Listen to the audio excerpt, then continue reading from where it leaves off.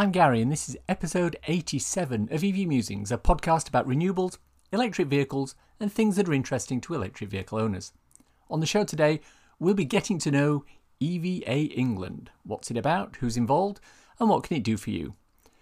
If you're hearing this, it's because you're not subscribed to my channel as a patron.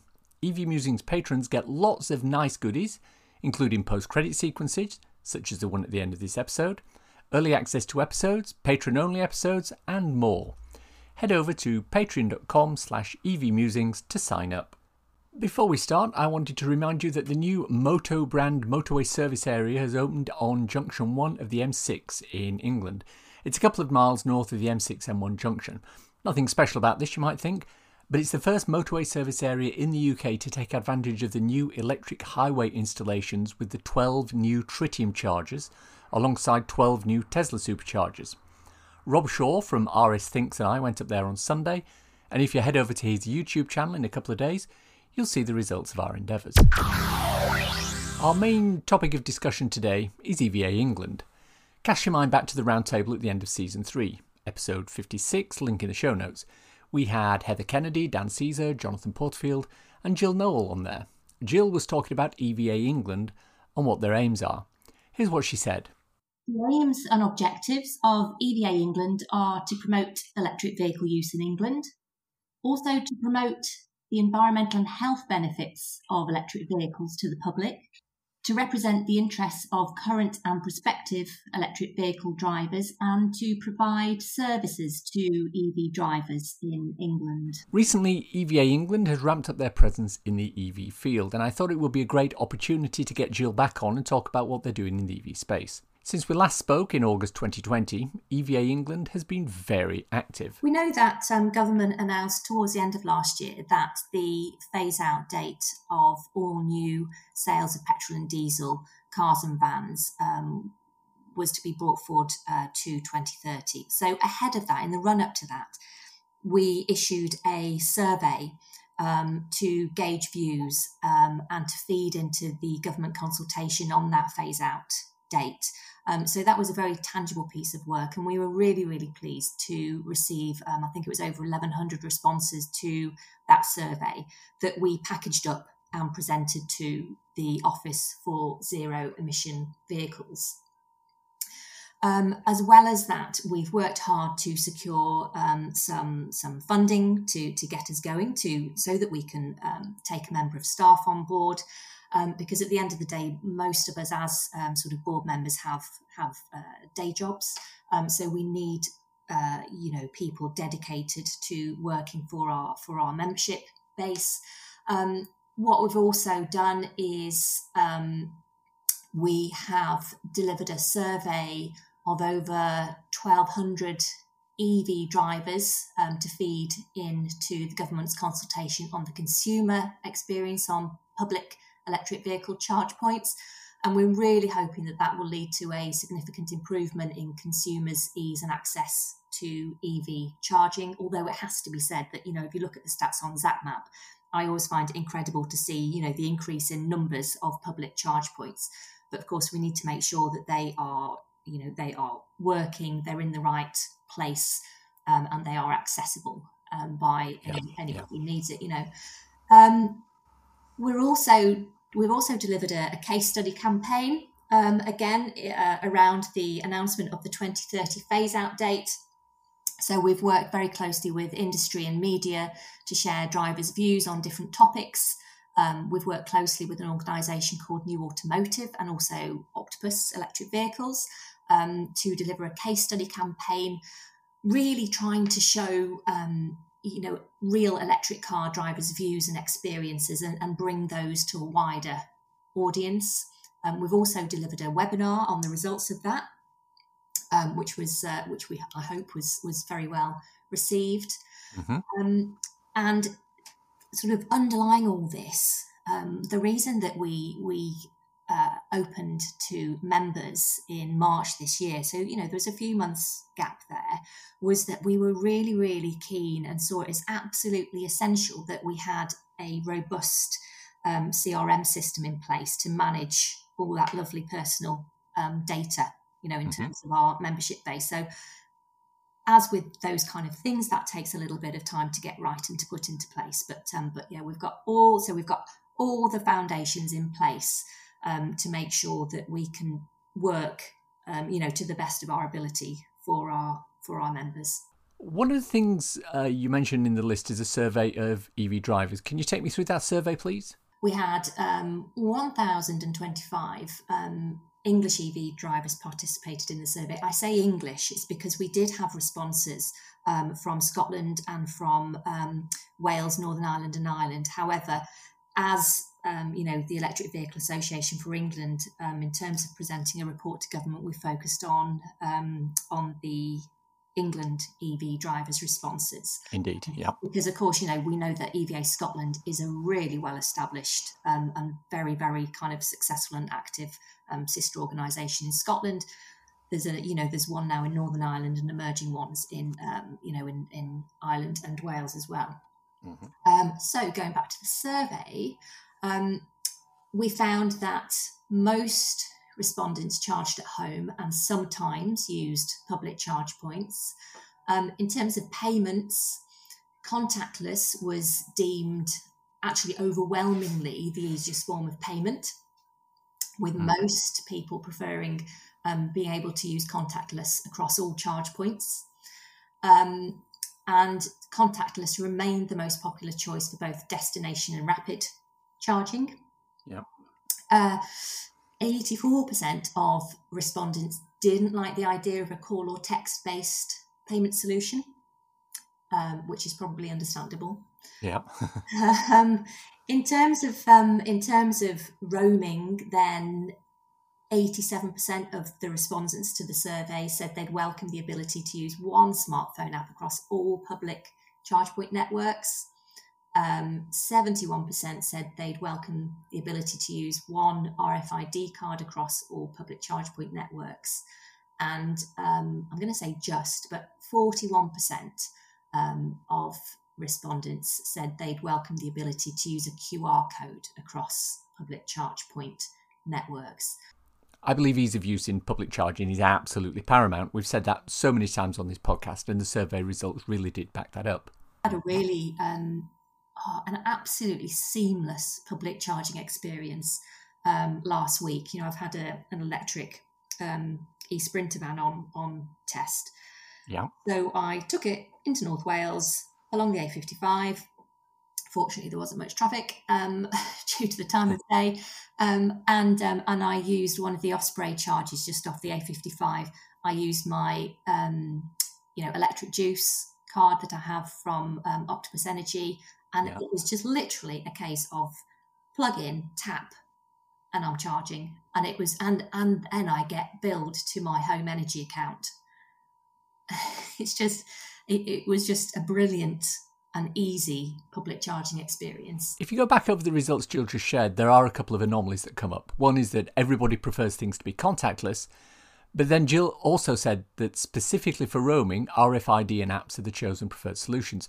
I guess this is a result of having two different questions that look for two different sorts of answers. I'm not sure there's an issue here. I guess it's just that people are looking for options. If you cast your mind back to episode 3 of the podcast, we talked about mainstream dealers and the fact that they don't provide the level of education a lot of new users need for EVs. This is especially true of those who are not early adopters, but are slightly ahead of the mainstream. I've done going slightly off track, I've done a few. In fact, I feel like I'm almost living in North Wales at the moment now that we can go back over the border. But I've taken my children out over the Easter holidays for a couple of day trips into North Wales, and we've stopped at services. And actually, no, not North Wales, but anyway, we've stopped at services recently a couple of times. Motorway service area charges. You probably know who I'm referring to here. Yep. And although we haven't needed to charge, so we haven't parked in the EV charging bays, each time there have been people who are clearly wondering what on earth's going on. And, so much to the chagrin of my children, we've gone over to see if we can help. But it just needs to be, the signage needs to be clear. It just needs to be a simple, easy experience, I think. And actually, just going back to the electric van charging experience, it was a brilliant it was a brilliant way to charge and so easy and straightforward. I find myself doing similar things as well when it comes to chargers, and people who obviously don't know too much about what they're doing. There is an anecdotal story of the iPace driver who plugged his car into the AC socket at a BP Pulse rapid charger because the dealer had pointed to the charge port when he bought the car and said, "You plug it in here." And because the AC charger was the one that fit, that's the one he used. It's just a complete lack of education around electric vehicles. I think it's getting better. It's certainly better than it was when Nissan and Renault were the only mainstream manufacturers making EVs, but it still has a long way to go. So is there anything in the EVA England roadmap to try and drive education or improve education for electric vehicle owners? Yeah, absolutely. We really need and want to build up our kind of consumer focused support material in that regard. Joining EVA England, you will receive a very, very what we hope is informative information pack that takes you through the whole EV journey, which includes helping you out with all the different terminology, the different languages used, and I think what we need as well is and this is what one of the things that came out of the survey, we need a lot more, we need a lot clearer and accessible signage. Mm-hmm. Actually both on and around the chargers and the charging bays themselves, but actually signposting on the roads. But education needs to come from several directions. The dealers are one of these. Yeah, totally agree. And I think it's a piece of work that we can jump on, actually, working with dealers and understand how they can be sort of better informed and engaged. I'm sure there are already organisations that are working with dealers, but at EVA England, we're all about collaboration. So we'd really like to, open up that discussion and do what we can to support there. The thing I recognise from the EVA England survey is that the results were exactly what every EV driver I've spoken to would have expected. I wonder if there were any unexpected results from the survey. Yeah, I tell you what didn't surprise me is that we found that in terms of reliability, 99% of drivers think that charge point operators should be required to meet a certain standard of reliability, with actually well over 90%, so 93% of drivers thinking that a 99% reliability standard is fair. And on pricing, and again, I think this probably isn't surprising, 94% would prefer pence per kilowatt hour. Yeah. So I think that's all probably not too too unexpected, controversial. Yeah, that's the one. And also we found that in terms of kind of opening up data, then most drivers do use an app or a website to locate charge points. So thinking about the electric van thing. So, could we encourage users of ZapMap or PlugShare or other such apps to just, log when it looks unlikely that an electric van, for example, could use that charging space. But also 98% agree that having access to real-time information in advance of a charge would save them time. And again, probably that's not unexpected. Just as a side note, I want to throw something into the conversation now that might change listeners' perspectives regarding charger availability. Let's take an imaginary charge point operator. We'll call it Eco Pulse Point Charging. Imagine they have one of the largest network of charge points in the country, and the large majority of which are 7 kilowatt posts. However, they are most widely known for their smaller number of rapid chargers, many of which get a bad rap for being out of order quite a lot. Let's say they have, 3,000 charge points, of which 700 are rapid. That means that 23% of the network is rapid chargers. Due to the relative simplicity of the 7 kilowatt posts, the number that break down is quite small. Therefore, the majority of issues they have are on the minority of rapid chargers, i.e. the ones people need to have working when they get there. If they have a 99% uptime guarantee, that means that of the 3,000 chargers they have, 30 of those chargers could be out at any given time. 30 chargers from 3,000 doesn't sound like a lot, but 30 chargers from 700 is a lot bigger percentage than 1%. It's closer to 4.5%. That means that in a network of 700 rapid chargers, you have almost 5 times as big a chance of finding one out of order than the stats would suggest. Yeah, that's really interesting, actually, and there's no reason at all why we can't raise that with government. And why not look at it in a slightly different way? Why not consider putting a slightly different metric on it? Because we need to take a pragmatic approach, don't we? And we are still at, I would say, relatively early stages in this journey. Yeah.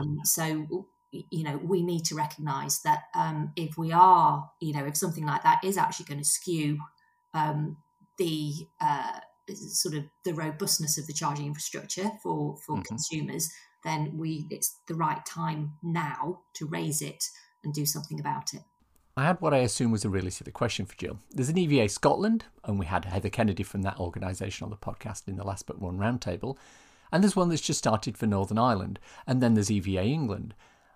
Are these country-specific associations worthwhile? Why not have one EVA UK? Yeah, sure. I mean, I think the policies are different. Geographies vary from region to region. And the fact that, if we take EVA Scotland, for example, as I said before, really well established and respected membership organisation, they've been going for a good number of years now. And when EVA England, when we got together and started sort of saying, actually, there's a gap here in England for Electric Vehicle Association, very much consumer focused to support English EV drivers, then there was no way we were going to step on anybody else's toes. And, we've been really cognizant of the fact that there are emerging associations, in other UK regions. But I think it is important to remember that, legislative drivers are different. Policies vary as well, and those, funding mechanisms that are available vary as well. So it actually, in many ways, it does make sense. However, we do talk to each other on a reasonably regular basis, as well as our international counterparts as well.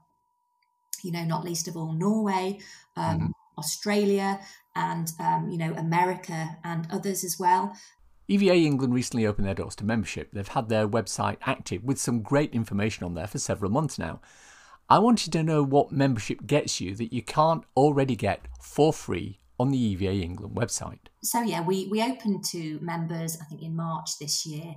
And what it means is that a growing membership base means that we can continue to work really hard for our members on issues that are closest to their hearts. And actually, when we are applying, which we are doing, to get involved in projects, to get in, to secure more funding as an organisation to really move forward and grow, then we need to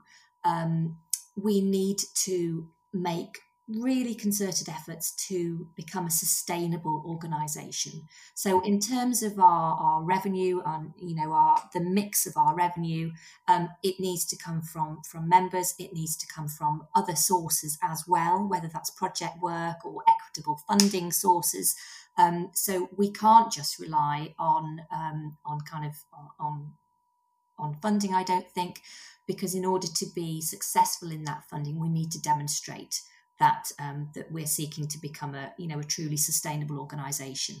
Whether we could be self-funding through membership monies, I'm not sure we could. I think it will need to be a mix, but we definitely need to demonstrate that sustainability because we absolutely want to grow, and our membership is a really important aspect to that. And in terms of what members will receive, so when we launched, we were really, really delighted to have partnered with Right Charge, so the EV charger and EV tariff comparison website.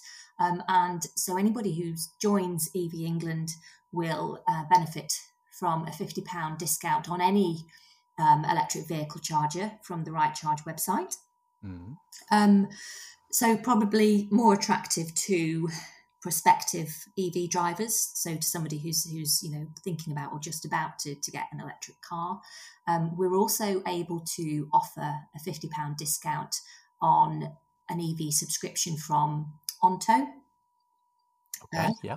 So, which I think is a brilliant idea. But I think it'd be great if I had a significant other who wasn't sure about electric cars, And if I was feeling quite flush, maybe I would, I'd consider getting that subscription to Onto as a gift, a Christmas, birthday, whatever. And I think that £50 reduction in that could be quite attractive. So I think that's a really, really nice at the moment. But we've got a really interesting pipeline of membership benefits as well. So it absolutely doesn't stop there. So watch this space, because we absolutely recognise that as much as we feel, and I think, well, it's great, because if you join EVA England, you become part of this growing EV community. And of course, we absolutely recognise that there are, the EV community it's a myriad of regional groups, of Facebook groups, of many other groups. So becoming a member of EVA England, of course, you're going to be able to tap into all those other brilliant organisations and groups that essentially have the same aims as EVA England, and that's to see the acceleration and uptake of EVs across England and actually and across the UK, of course. But member of EVA England, you get lots and lots of tangible benefits. You get a brilliant support pack, you get charging etiquette guide, and there will be more and more benefits as time goes on. So what's on the table for the next 6, 12, 18 months for EVA England? Yeah, we're in discussions at the moment. So for the next 6 months, we're looking at a really, really exciting campaign, quite a high-profile campaign to support EV uptake. Essentially a communications campaign that we'd really, really like to get off the ground. We have a bunch of really brilliant and engaged honorary members to EVA England, so we'd love to do more work with them actually over the next 6 months and beyond.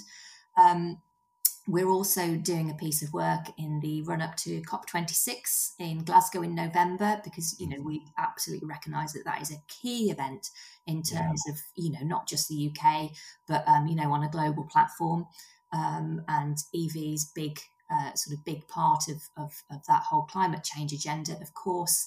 The pipeline of membership benefits. We've got some really interesting project applications underway at the moment as well, actually.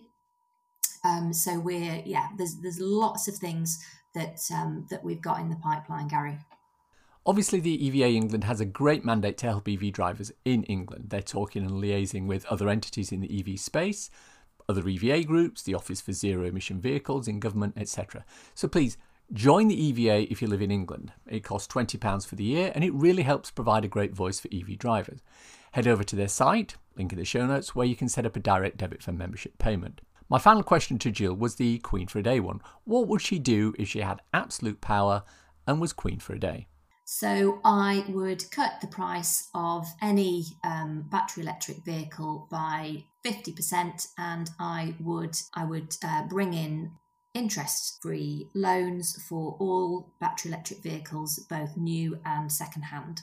Interest-free loans for new and second-hand cars is something they do in Scotland already at the moment, so I totally support that idea as something that EV drivers would benefit from. Many thanks to Jill for her time.